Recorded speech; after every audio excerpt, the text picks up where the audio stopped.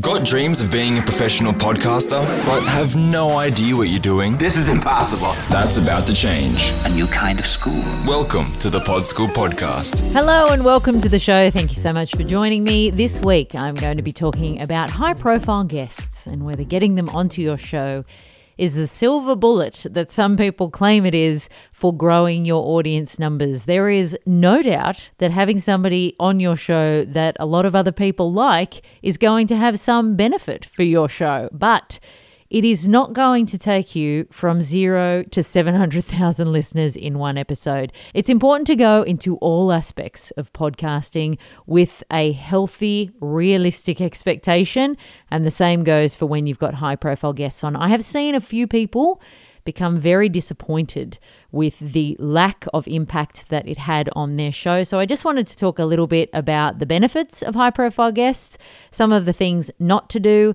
and some of the ways that you can increase your chances of a guest sharing your show and therefore hopefully opening up the floodgates for whoever would like to spill in. Ultimately, how effective this is for you is going to depend on a number of factors, including how engaged the audience of your guest actually is. It is amazing the difference in different people's audiences. Sometimes there are some people who, if that individual tweets that they've gone to have a sandwich somewhere, then all of their fans just want to see them eating a sandwich.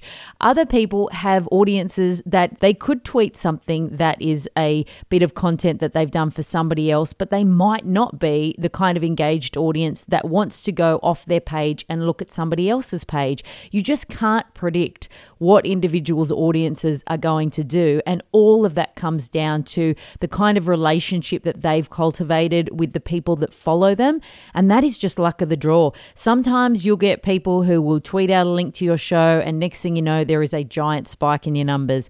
Other times you'll get people that'll tweet out to huge numbers and nobody will come and check it out. So it really just depends on the type of relationship that they have with their audience and what kind of people those individuals are. The other thing to think about is, does your show fit in with their brand? If it doesn't, they're probably not going to share your show on their social platforms. Of course, they're not going to do your show if it doesn't fit with them at all, but you might have something that's maybe a little bit more personally driven, talking about their personal story, and maybe their social platforms are geared more towards advice and information. At the end of the day, some people have really carefully curated the content that goes onto their social feed, so they might be mindful of not tweeting it, and that is okay because their Twitter feed is not your Twitter feed. So it's really important to cool your jets and not be a pushy broad or dude. Some of the other things that will impact it is whether they had a good experience on your show. So it is important from the minute that you contact them the very first time to the very last email you ever send that you are delightful to deal with. And you have to treat every single relationship that you have with every guest as a recurring relationship. You know, your relationship with that person doesn't end when they leave your show and they've tweeted it and you've gotten the requisite followers that you wanted to get out of them. You never know when you might want them to come back on your show, and you want to have the kind of relationship with them where they think this is a no-brainer because I had an absolute blast last time. So it's really important to think of things from their perspective, and also to, at the bottom of everything, be so respectful of the fact that they have come, sat with you, done your show, and given you a bucket load of content that you then get to repurpose and ship out. And that, if they do no tweeting at all, should be enough. If they tweet or they share on their Facebook profile, I mean, that is the icing on the content cake. So don't be greedy. That's very important. Now, people do go on a bit about getting high-profile guests on their show as the sort of cure-all for growing an audience. And it is great. There's no doubt about that. And some of the reasons why it's great is that it can introduce you and your podcast to an audience of people that might not have found you otherwise. And not only that, it builds already a small amount of trust in those people because they have that know, like, and trust factor. God, that's a wanky term, but I've just used it and we're living with it. We're we're dealing with it. So they might know, like, and trust that individual. And then by association, the fact that that person that they've probably spent a long time building a relationship thinks that you're a bit of all right and that your show is decent enough to go on, gives them a sense of word of mouth and trust that they go, oh, it's like a friend's recommended me something and I'm going to go and check out that. So there's a bit of reflected glory that you sort of get from those people, and their audience look at you like you're someone worthy of their attention because the person that they are following is interested in you or thinks that your show's good enough to have been a guest on. It will also give you so much shareable content.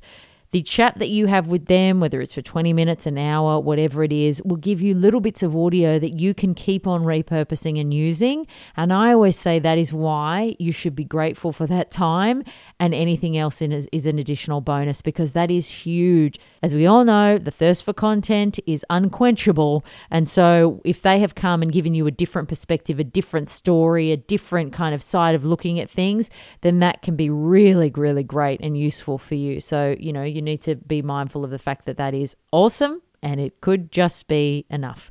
But if you are desperate for the retweets, these are some of the things that I would recommend doing if you wanted to ensure that your guests are interested in retweeting you.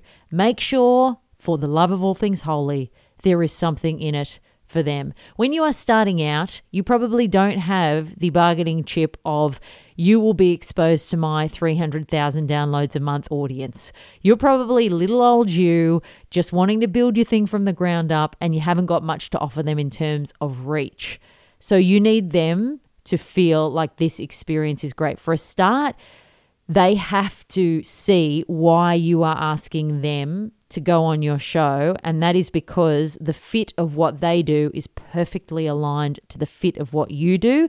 If it just looks like you're trying to get them on because they've got a good social profile and it would be really helpful for your show, they will smell it a mile off.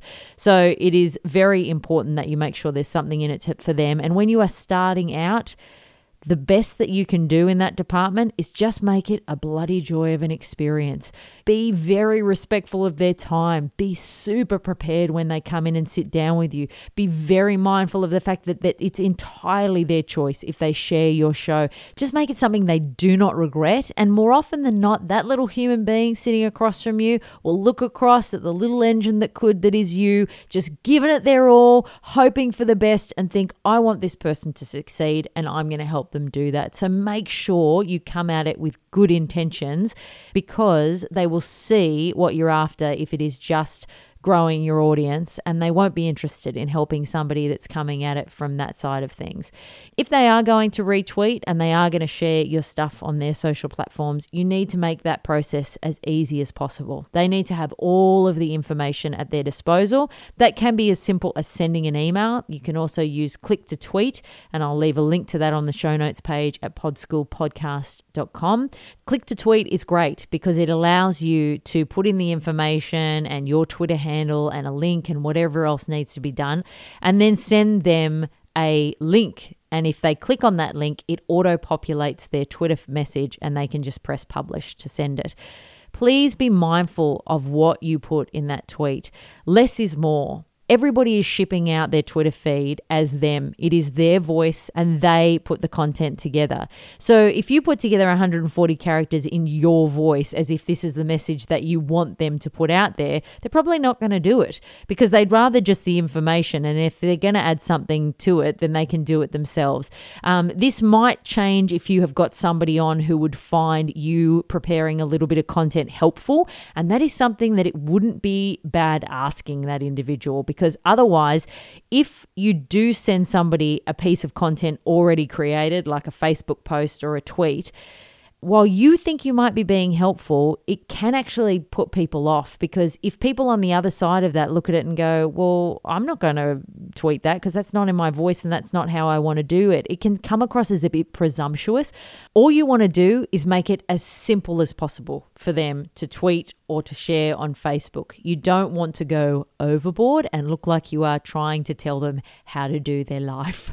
So just be mindful of that. Make it easy. Use click to tweet or put the information in an email or whatever it is, but just don't go OTT and say, this is exactly how I would like you to put it onto your Facebook page. So just be mindful of the language there. Some of the big don'ts, please don't expect anything. If they retweet you or they share you on Facebook, that is a blessing.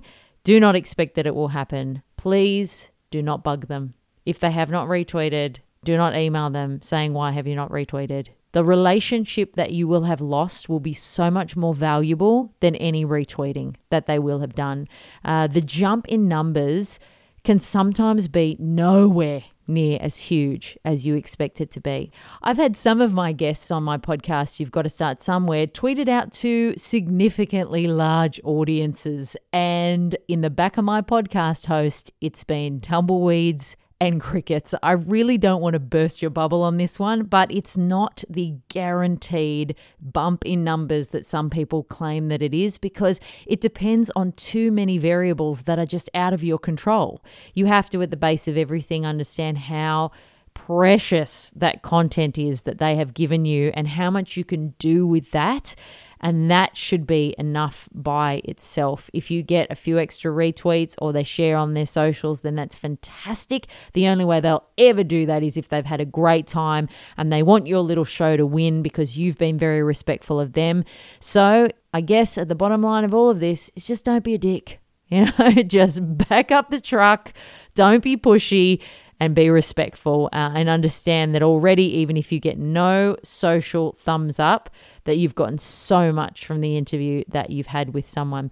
As always, I will leave links to everything on the show notes page at podschoolpodcast.com. Thank you so much for downloading this episode. If you are enjoying the tips, I would love it if you'd leave a review in iTunes. That would be magical. It'll just help other people find the show. And of course, if you want to get a bit more in-depth sort of knowledge, you can head to podschool.com.au to find out more about my podcasting course that takes you all the way from coming up with an idea to monetizing your show and all of the creamy, finicky bits in the middle. Thanks so much for joining me. I'll see you next week. And until then, happy podcasting. That's all for today.